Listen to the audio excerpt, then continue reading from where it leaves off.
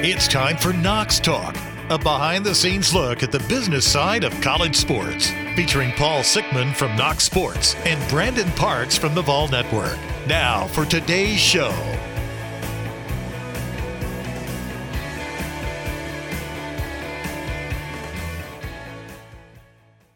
Welcome to another edition of Knox Talk. Today is Tuesday, August 10th. I am indeed Paul, and my co-host from Rocky Top and the Vol Network is my good friend Brandon Parks. Good morning, Brandon. Less than 30 days to kickoff, my man. Good morning, Paul. You're right. It's less than 30 days, and for us college sports marketers, it's a time to get nervous. If you've not got everything done and complete at this point, it will certainly be a rush to kick off. But generally speaking, what a great time of year. August to me is always a fantastic time of year because you do have practice that's starting back. There is new hope for every team across the country. Everyone remains undefeated right now. And in our world, it's exciting to see everything that you've worked on essentially for a year or longer getting very close to being ready to be activated. And so it's certainly an exciting time. And then you layer in on top of that, coming off this weekend, the NFL the Pro Football Hall of Fame induction ceremonies. Certainly on Rocky Top, we were anxiously and excitedly watching Peyton Manning deliver another stellar speech. Well, it is nice. It's nice for Tennessee players to get in. I mean, we've got so many Seminoles in there. It's really probably kind of special for you to get, one or two Tennessee guys to sneak in under the wire. So good for you. Well, we were talking about it in the office earlier today. We have Doug Atkins and Reggie White, who both unfortunately are no longer with us. So Peyton becomes the one living member of the Hall of Fame for Tennessee. And I think we have some other guys that will get in there. Jason Witten, obviously, is a tight end, has been unbelievable in the pro game. And you'll see him get in. But, Peyton is such an ambassador, not just for Tennessee or the NFL or Newman High School down in New Orleans. He's just an ambassador for the game. And, leave it up to Peyton to give a speech where it was more of a presentation, I think is what I heard on the NFL Network. And it was more of a call to action, which is just Peyton-esque. And he did a masterful job of honoring all of the inductees in his class, the previous class, and then those that have been in there for some time now. But just great stuff to watch. And again, just an exciting time of year with college athletics and football in the fall. And hopefully, we're going to, quote unquote, get back to normal. Well, I'm glad you're excited because at Knox Sports, this is a time of pure and raw panic as we've got deals all over the country with 60 to 80 schools all starting to kick in. And as much as we've been trying to get our clients in the schools ramped up, it seems like every year, this is about the time that everyone says, oh, whatever, expletive. We are not even close to being what we need to be with 2 to 3 weeks before it's all due. So it's just raw, unadulterated panic here. So I'm glad that you're so calm and happy, and I'm glad that everyone at Rocky Top is lovely. Things below the surface may look different, and it does. I think it's always fascinating when you get to the July 4th holiday and you come back off of that holiday, and it's like everyone that you have been trying to reach out to and to communicate with and to meet with, it's like this alarm goes off in their head that, oh my goodness, the next holiday we'll be playing college football. Yeah. And it is exciting, and it means there's a lot of activity going on. And I'll take all that anxious, nervous energy any day of the week because it's better than the alternative, which is you don't have anything going on. Yeah, so that's you're right about that. So today, I'm always the cup half full guy, Paul. I know you are. I'm happy that you are. Today we're going to be revisiting a topic for the first time because we have a better understanding. We're going to talk about NIL, which is still. I'm going to start this with a rant again. The NCAA, the cracks kind of became fissures when they could not bring Miami and Carolina and LSU and all the other schools that had incredible amounts of malfeasance. And the NCAA 2-3 years ago had a chance to wipe them all out and to do amazing things and basically punish all these schools for what they did wrong. They did none of those things because they were kind of neutered. That was the first sign. The next sign was kind of NIL, where maybe 18 months ago they had a chance to not be an ostrich and to say, you know what, we're gonna take control of this thing. And they could have said, okay, we're going to make it so that every athlete has a chance to get some money because we think they should, and we're going to put it all in a fund for them, and we're going to let them have it when they graduate, which would have made it an education-based opportunity, which would have furthered the purpose of the NCAA, as they call themselves. And hell, they could have even done something where they allow kids to get money on a monthly basis. Maybe they get a stipend of an additional $250 based on their earnings. They could have done everything they could to control it. They did nothing. And then because they did nothing on NIL, it was like bang, bang, bang. The next domino hit was that they decided that the conferences were going to control football, and the only thing they were going to hang on to was really basketball, which is their golden goose. And then we get into this conference realignment mess, which we can use another podcast for. But those three things happening in incredibly quick succession showed the NCAA was basically out of the football business. And that's what we get. We get NIL was then thrust upon us as states and the national legislatures decided to make it a reality. And so every state's got new laws, every state's got different laws, every school's got different laws, and everyone's trying to figure out how to make this thing work in their world. So that's NIL, but you're on the ground, Brandon, so I'm going to let you kind of lead off because it's here. It ain't going anywhere. It's only going to be a matter of control now, and now you are dealing with it. So tell me your initial impressions, and let's dive in. Sure. And you teed it up perfectly.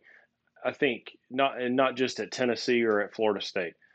I think across the country, because this was rushed to market on July 1st so quickly, you have a lot of schools who were having discussions, who were having internal committee meetings, who were seeking outside advice, trying to determine exactly what the framework looks like, what are the guardrails that are set up with it. And it was rushed to market so quickly that a lot of schools really have been scrambling to try to come up with a strategy that can work for the student athletes, but then also protect the interest of the university.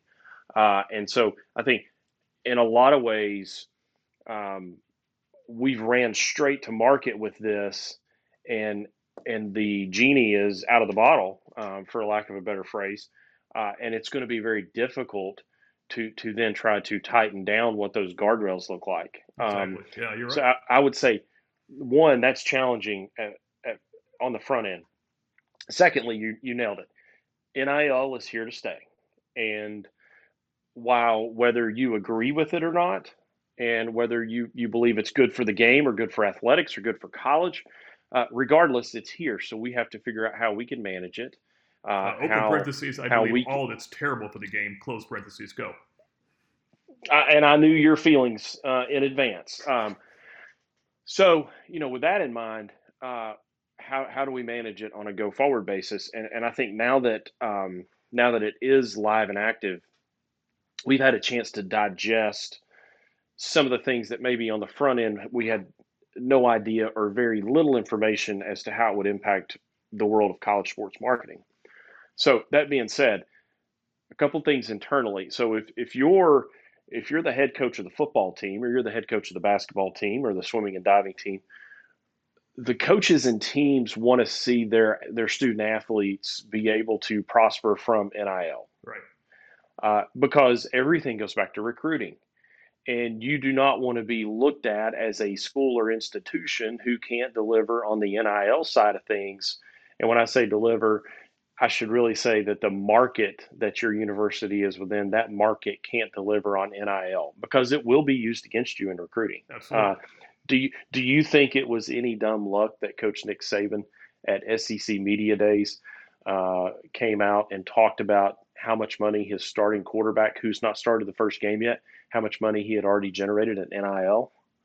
I think that was purposefully mentioned because it's a way to get ahead in recruiting. hey, if you come to Alabama, these are the kinds of opportunities that you will see come your way. Right. I thought that was very purposeful. Yeah. So And the Pac-10 was that really happy to hear it too. They really, really, I know 3 or 4 coaches that said how excited they were that Saban is giving those numbers out. it's it's part of the game, and again, we're going to have to live with it. And so I understand within the athletics department, if you're with a specific team, then you want your student athletes to prosper as much as they possibly can. Again, that affects you in recruiting. Now, on the other side of that, within the athletics department and within what we do on the multimedia rights side of things, we have to protect our corporate partners and those that are investing significant dollars with a Learfield, which then indirectly goes back to the school in the form of the rights fees. But for those companies that are investing on an annual basis with us to gain intellectual property rights usage and those kinds of things, we have to protect the investments that they make. And so some of the discussion, a lot of the discussion that continues to go on even today is around a student athlete NIL agreement and whether that student athlete has any access or rights to the intellectual property rights of the school themselves. And what's the answer? So the answer is varying based on the university and the athletics department that you're working with. Is it really? The answer is different based on schools. Yes, I have seen some schools who will allow a student athlete to use an image of themselves in their uniform with photography that's taken from the institution. So that's the institution's intellectual property. I have seen some schools allow their student athletes to use that imagery, which then includes the school's official mark.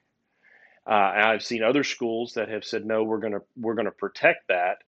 Why a school wouldn't do that is beyond me. You are absolutely killing yourself if you're a school letting a guy do anything other than show up. I can understand using the number, because that was the pro model for a million years, is that if you're Peyton Manning and you're playing for the Indianapolis Colts, you can have yourself and your number, but you can't have the school colors and you can't have the team colors or the marks. But go ahead, Brandon. I'm sorry to interrupt. I just can't believe it. No, but you're spot on. And I've used the Eli Manning example a ton. There was a campaign that he did where he showed up in his football uniform, but it was obviously not a New York Giants football uniform, but it was something close, but it didn't have any kind of marks on it. And I would say I'd say a lot of schools will probably look to the NFL model and how they manage those things. And what's permissible and what's not permissible. So at Tennessee, did they allow athletes to have their uniform on in a shot? Currently, no. That's the right answer. Currently, no. If the school does, they're going to have to go backwards, because there's no way that a rights holder anywhere across the country can live with that. It's exactly right. And so basically what Tennessee has said is you as the student athlete own your name, image, and likeness. That does not give you the chance to piggyback or extend those rights to the school's intellectual property. And it's for all the reasons that we've not said in detail, but we have discussed, is you're trying to protect the corporate partner model that's in place at each university and each school. And there's a significant rights fee that's paid towards those assets. And if you dilute that or devalue that, then ultimately that's less money that's coming in through the athletics department. That affects them from a bottom line budget perspective. I mean, if you allow a student athlete or a group of student athletes to use the marks at all, every single time we do a deal, I think the funniest part of every negotiation is when the school looks at us in the eye and says, okay, this is what you're paying for IP. And it's laughable, right? In some schools, it could be 20, 30, 50, 100, whatever the number is. It's an amorphous number that based on the value of the school. And we all know that it's a silly number. You do it as well. And you figure it's category driven. We've talked about this. It is what it is. But that number is garbage if you let a student athlete go to the competitor and be able to use the marks. I mean, that IP number is pure garbage. When you dive into more of the specific details on this, at Tennessee, our model has always been less is more.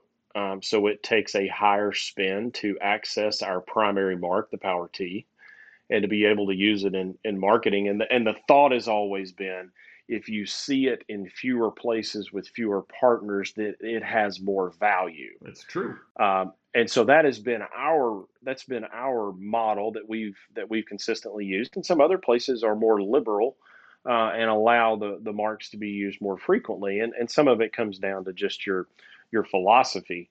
But you're right. If we then come off of our model and allow a student athlete to do an agreement with a company, and $2,500 later they've accessed the school's intellectual property rights, then we lose big. It's unbelievable, and that's why I can't. When you just, I mean, that was new information for me. I have not come across a school right now that has let athletes have their jersey on or use the marks. That's crazy. You are just shooting yourself in the foot. And you're going to see it in the fall. I think we'll probably be able to come back and talk about it a little bit later in the fall when some of these campaigns roll out.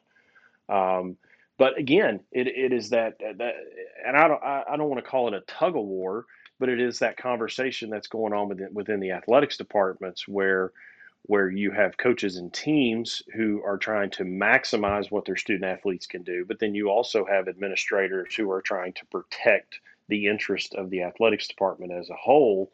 And so you're trying to find common ground as much as you can. So I would say we're doing as much protecting as we can right now. But then secondly, and it's a whole other conversation, to put a more positive spin on it, when you look at who the corporate partners are at each institution, it should then become an opportunity to then create another layer of sponsorship engagement. I get it. Right, which is where we were going next, right, Brandon? You said, so if you've got client X, insurance company X that is already a huge sponsor, they have the marks, they have the IP rights, and they say, you know what?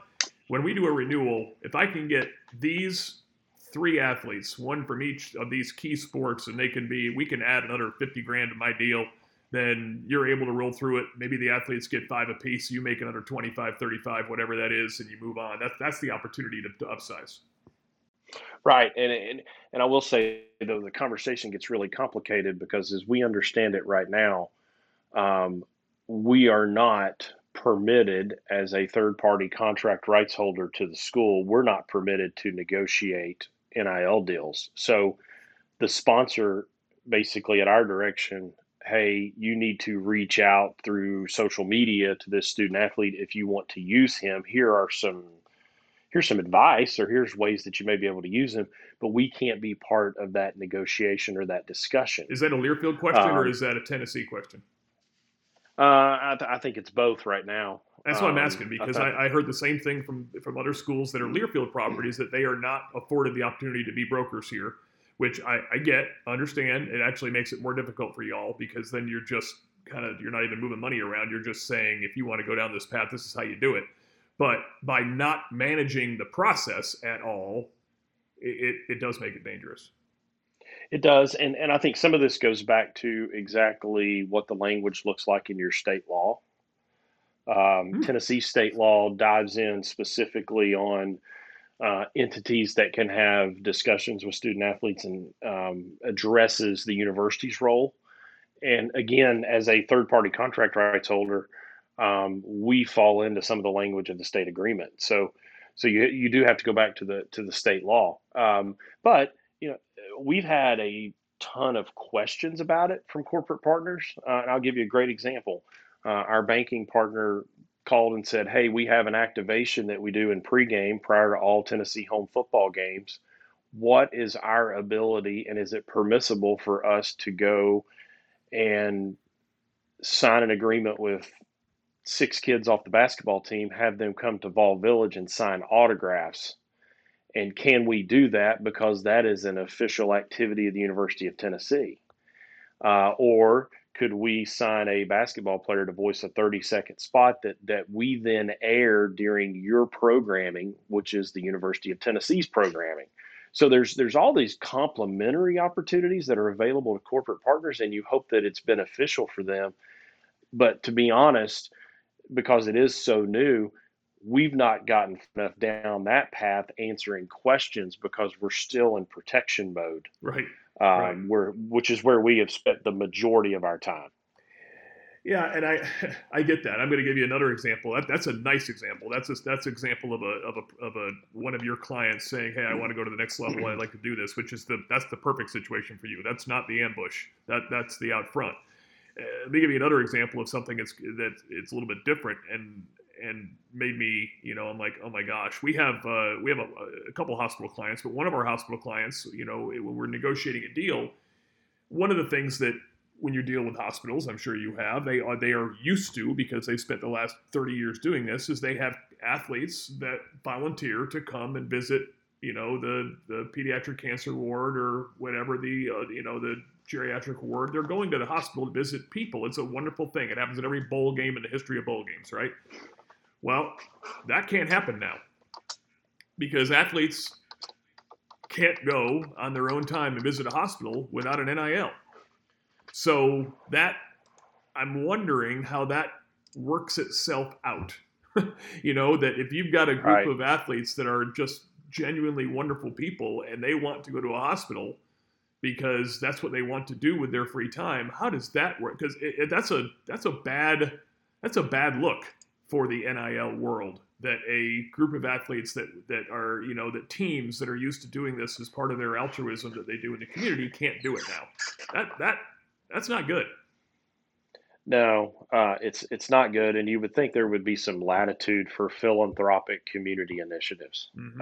And I don't know what that is. Maybe you do. I don't know what that. No, I don't. Again, I think when you're scratching the surface of NIL, there has been so many more pressing issues and discussion points that we've not dug down far enough to tap into a conversation like that. Our student athletes here have done a lot of great work at Children's Hospital, East Tennessee Children's Hospital, doing hospital visits. And so, does that become non-permissible moving forward, or do they expect compensation for that? One of the most complicated areas around NIL that we found almost immediately has to do with CLC and licensing and product licensing. And it's in two ways. If we take the stance that the student athlete cannot use the school's intellectual property rights, how do we manage a conversation if you have a 100% Tennessee fan shop who essentially is open 365 days a year, 24/7, selling Tennessee licensed product, who are making this significant investment in infrastructure, their entire existence to be in business is to promote the University of Tennessee and to sell licensed products. So the question becomes, and I'm going to use Alumni Hall because they have 16, 18 markets where they're doing business representing schools and selling product. Sure. If they sign an NIL agreement with a student athlete, can that student athlete wear licensed merchandise in any type of promotional efforts? Because what does the licensed merchandise have? It has the school's official marks on it. Right. Yeah, that's a mess. And that becomes a complicated discussion. And then likewise, if we use Yeti coolers, for example, if they have a licensed Yeti cooler that's in the market that has the school mark on it, can the student athlete appear in marketing and promotional efforts that include the product itself, which has the school mark on it? And that one becomes much more complex and different and unique, and we're going to have to figure that out. Yeah, I mean, you see the group licensing deals. That's a complicated scenario. It's happened already the last couple of weeks. There's been 2 schools that have done group licensing deals, right? Michigan and Ohio State have both done group licensing deals where all of their student athletes on the various teams are going to somehow benefit from what happens at the team store with uniform sales. I can see that, but what you're asking is a step further. Okay, so now those athletes are all benefiting, but what if individual athletes were contracted by the team store to endorse? Then can they use the marks and logos when Ohio State and Michigan have determined, much like Tennessee, that the athletes don't have the rights to use the marks and logos when they endorse? It is holy smokes. And this is why this is a mess. This is why when you said it came to market too early, yes, because every state has their own individual law that makes it unique for that state and that school to monitor. And so Nick Saban can talk all he wants, but I guarantee that everyone in Alabama is looking the other way so that Alabama can do everything they want so they can recruit. Meanwhile, maybe the state of California, maybe USC and UCLA are so restricted in their NIL execution in California that they can't. It's got to straighten itself out. It's got to have sameness. And I'm sure the athletic directors are crying to the heavens that they want sameness too. They don't want the Wild West any more than we do. Right, and it somewhat is the Wild West. Take it a step further in recruiting. I think you'll see schools that are represented within certain states that do not have a state income tax. They will use that against states who does have a state income tax. Absolutely. Why not? Will Syracuse ever get another NIL? Right. They got 9 taxes in the state of New York. And then is that going to be from a government perspective? Is it going to be treated the same as professional athletes who have to pay taxes in multiple states because they are playing in multiple states? Yeah.